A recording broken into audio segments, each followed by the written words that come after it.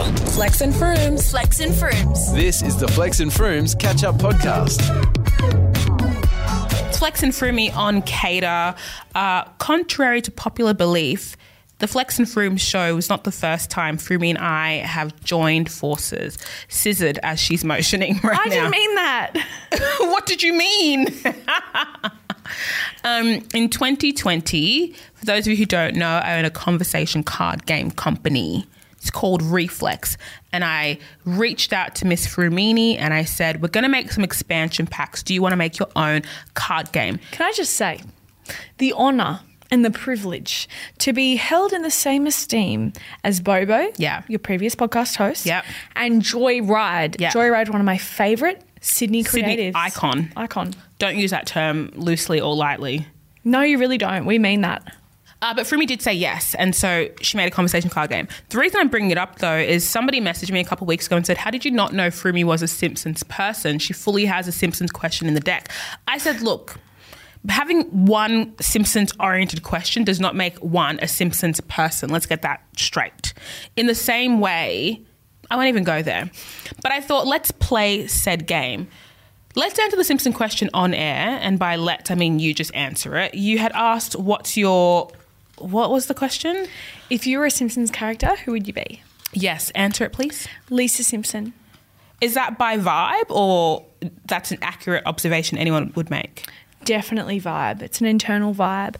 I love that Maggie is part of the family and yet she's in her own little world. She's got quite a cheeky streak. And blonde Froome. I know. Crazy. Snatched. So it's giving hard. Snatched mullet. And she just, whenever she grows up, she's like the president or she's some really cool job. They grow up in the Simpsons. Yeah, like they have like flash forwards. Got it. But they never get older than 8, you know? You know? No, I did do some research and based on my personality type, I'd apparently be Bart, which I don't know. Oh, you have major Bart vibes about you. Which means? You are a Bart. Oh, don't you know what that means?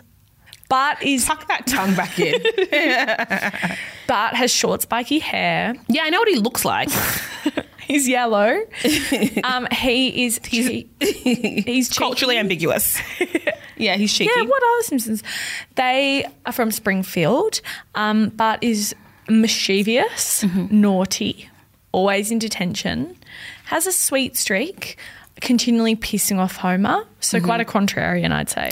Do you know I only became cheeky with age, though? Like I became more of like a mischievous person with age. You were sweeter as a child? For sure. Shy? I think so, yeah. Not like shy, reserved. Really reserved, keep to myself, don't want to like draw too much attention. I mean, that stopped at 16. But yeah, what definitely changed? I don't know. I think it was like a self-importance thing. I'm like, I think that what I'm thinking is far more valuable than what I'm hearing, so I should contribute. I've heard what you've had to say. I've sat quiet. Time to get it back. I reckon I was the opposite, but alas, Flex has in her hands a conversation card deck that we collaborated on in 2020. You can actually still buy it. You can. On the Flex website, Flex Factory. We're going to answer some of the questions from the deck. Not the crumbs. Is there crumbs in there? Yeah, look. It's like glistening. It's like chicken schnitzel juice. Oopsie. I'm sick. Well, let's answer the question. Do you discuss your sexual partner's genitals with your friends? Absolutely not. No, I don't either. Would not. Do you know what's so wild? Remember that time on the internet where I spoke about sex really freely? Because I'm like, why you bitches don't talk about this? No. It was, I think, like somewhere around Bobo and Flex. I remember facilitating your own nut. Yeah, I was like, some of you guys just need to come respectfully. On your own as well. Do you know what it was? Because it was that time on the internet where the conversations around dating were centered around the orgasm gap. And it's like, why do heterosexual women participate in hookup culture if you're not even getting a nut? What is that about? And then I was like, the conversation to me is really frustrating because your personal experience is so centered around what your partner will or won't do for you. And so what agency do you have to like facilitate a joint experience? Because if there's one thing about rooting a straight man, he's going to get his nut. Precisely. But yeah, but then I was talking to a friend the other day as well, and she was like, oh, I was having this conversation with this guy. And I was like, how did you go from like a casual conversation to like sexual tension and like rooting? You don't even know this guy.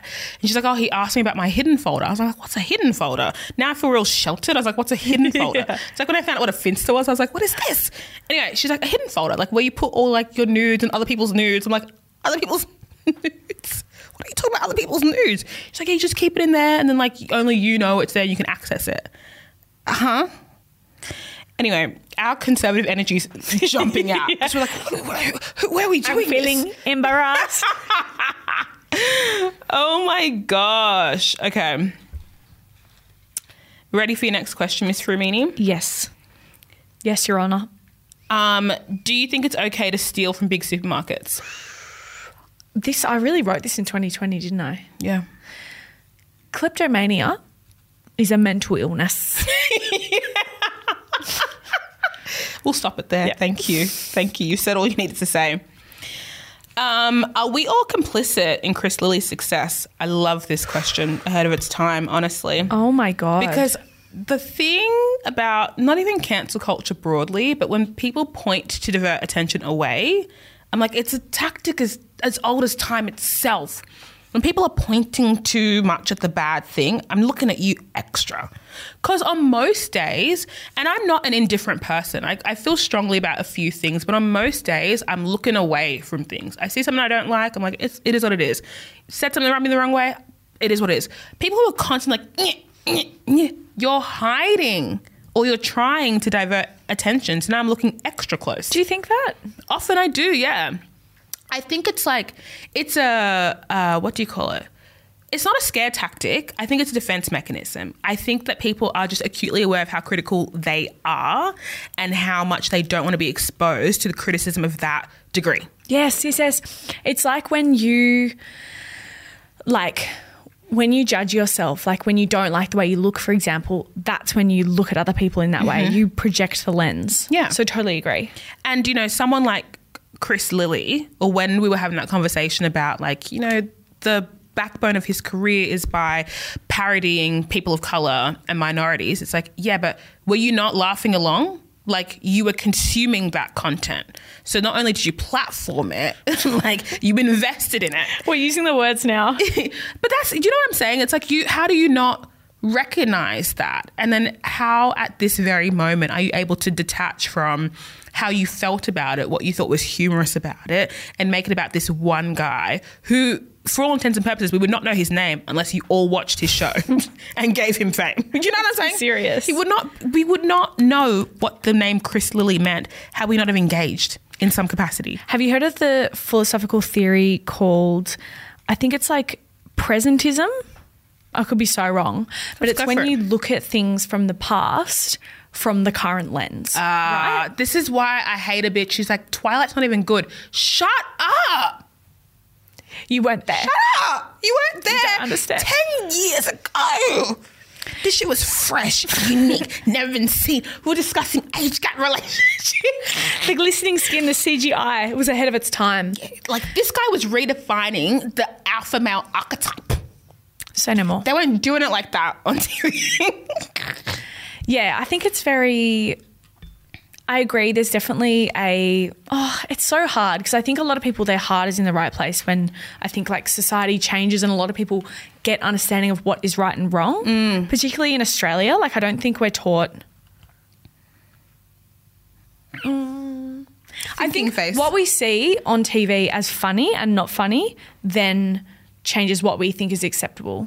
Of course, that's with anything though, but I feel like the vibe goes, okay, it's one thing to make an assessment, a moral call, a judgment call, a preference call, but it gets punitive really quickly. It gets like, this person needs punishment very too quickly for my liking. You know what I mean? Like the punishment often doesn't fit the crime with social commentary. This thing was on the ABC. Yeah, literally. You know? It was on the Australian. You couldn't dodge it. But like, you know what I mean? Free television for the masses. It was just a different, like... We just didn't, I don't know. But it's the reconciling that people don't do. Like two things can be true. You can say like now, like damn, like I don't know what we were thinking then. and it's not right, great.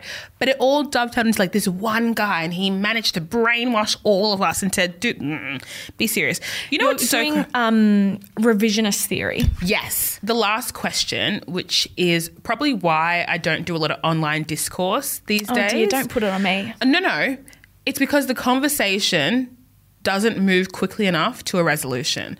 What's your opinion on filming people in public without their consent? We're still talking about it now, and it's still not clear. Probably even it's gotten worse, I would say. Now, if I see someone film anyone, it is a massive, massive red flag. Massive red flag. I cannot explain how much of a red flag it is. I think it's now because I'm paranoid about people filming me, and I have been filmed. We've all been filmed. I know how exposing it is. It's never nice. I can't think of a single person that I've seen exposed on someone else's Instagram that I thought, yeah, they would love that this complete, like this whole community of strangers that they don't know are making an assessment on something they did that is usually unacceptable in that community, or weird or annoying, or you're drunk or you have a mental illness. Like, it's always something that's out of the ordinary, never in a good way. So, and again, it's like, I think it's something that we've learnt why it's wrong. Yeah. In a way, like since having the internet, like I think like brown cardigan, for example, all that kind of stuff, that was very normal. I loved that kind of shit up until maybe like 3 years ago that I did I actually start thinking, oh, like I wonder how that made people feel now that we hear these stories of people who, for example, have gone viral. Then we think, oh shit, people actually, this like can actually affect someone. They don't just think of them like that is them. It's not this moment in time that they're removed from. It's actually them. What do you think? Can't get into it right now, but thank you for sharing. You with Flex and Froomes. Love you. Mwah, mwah, mwah. You've been listening to the Flex and Froomes Daily Podcast. For more, tune in to Cater on DAB or stream it on iHeartRadio.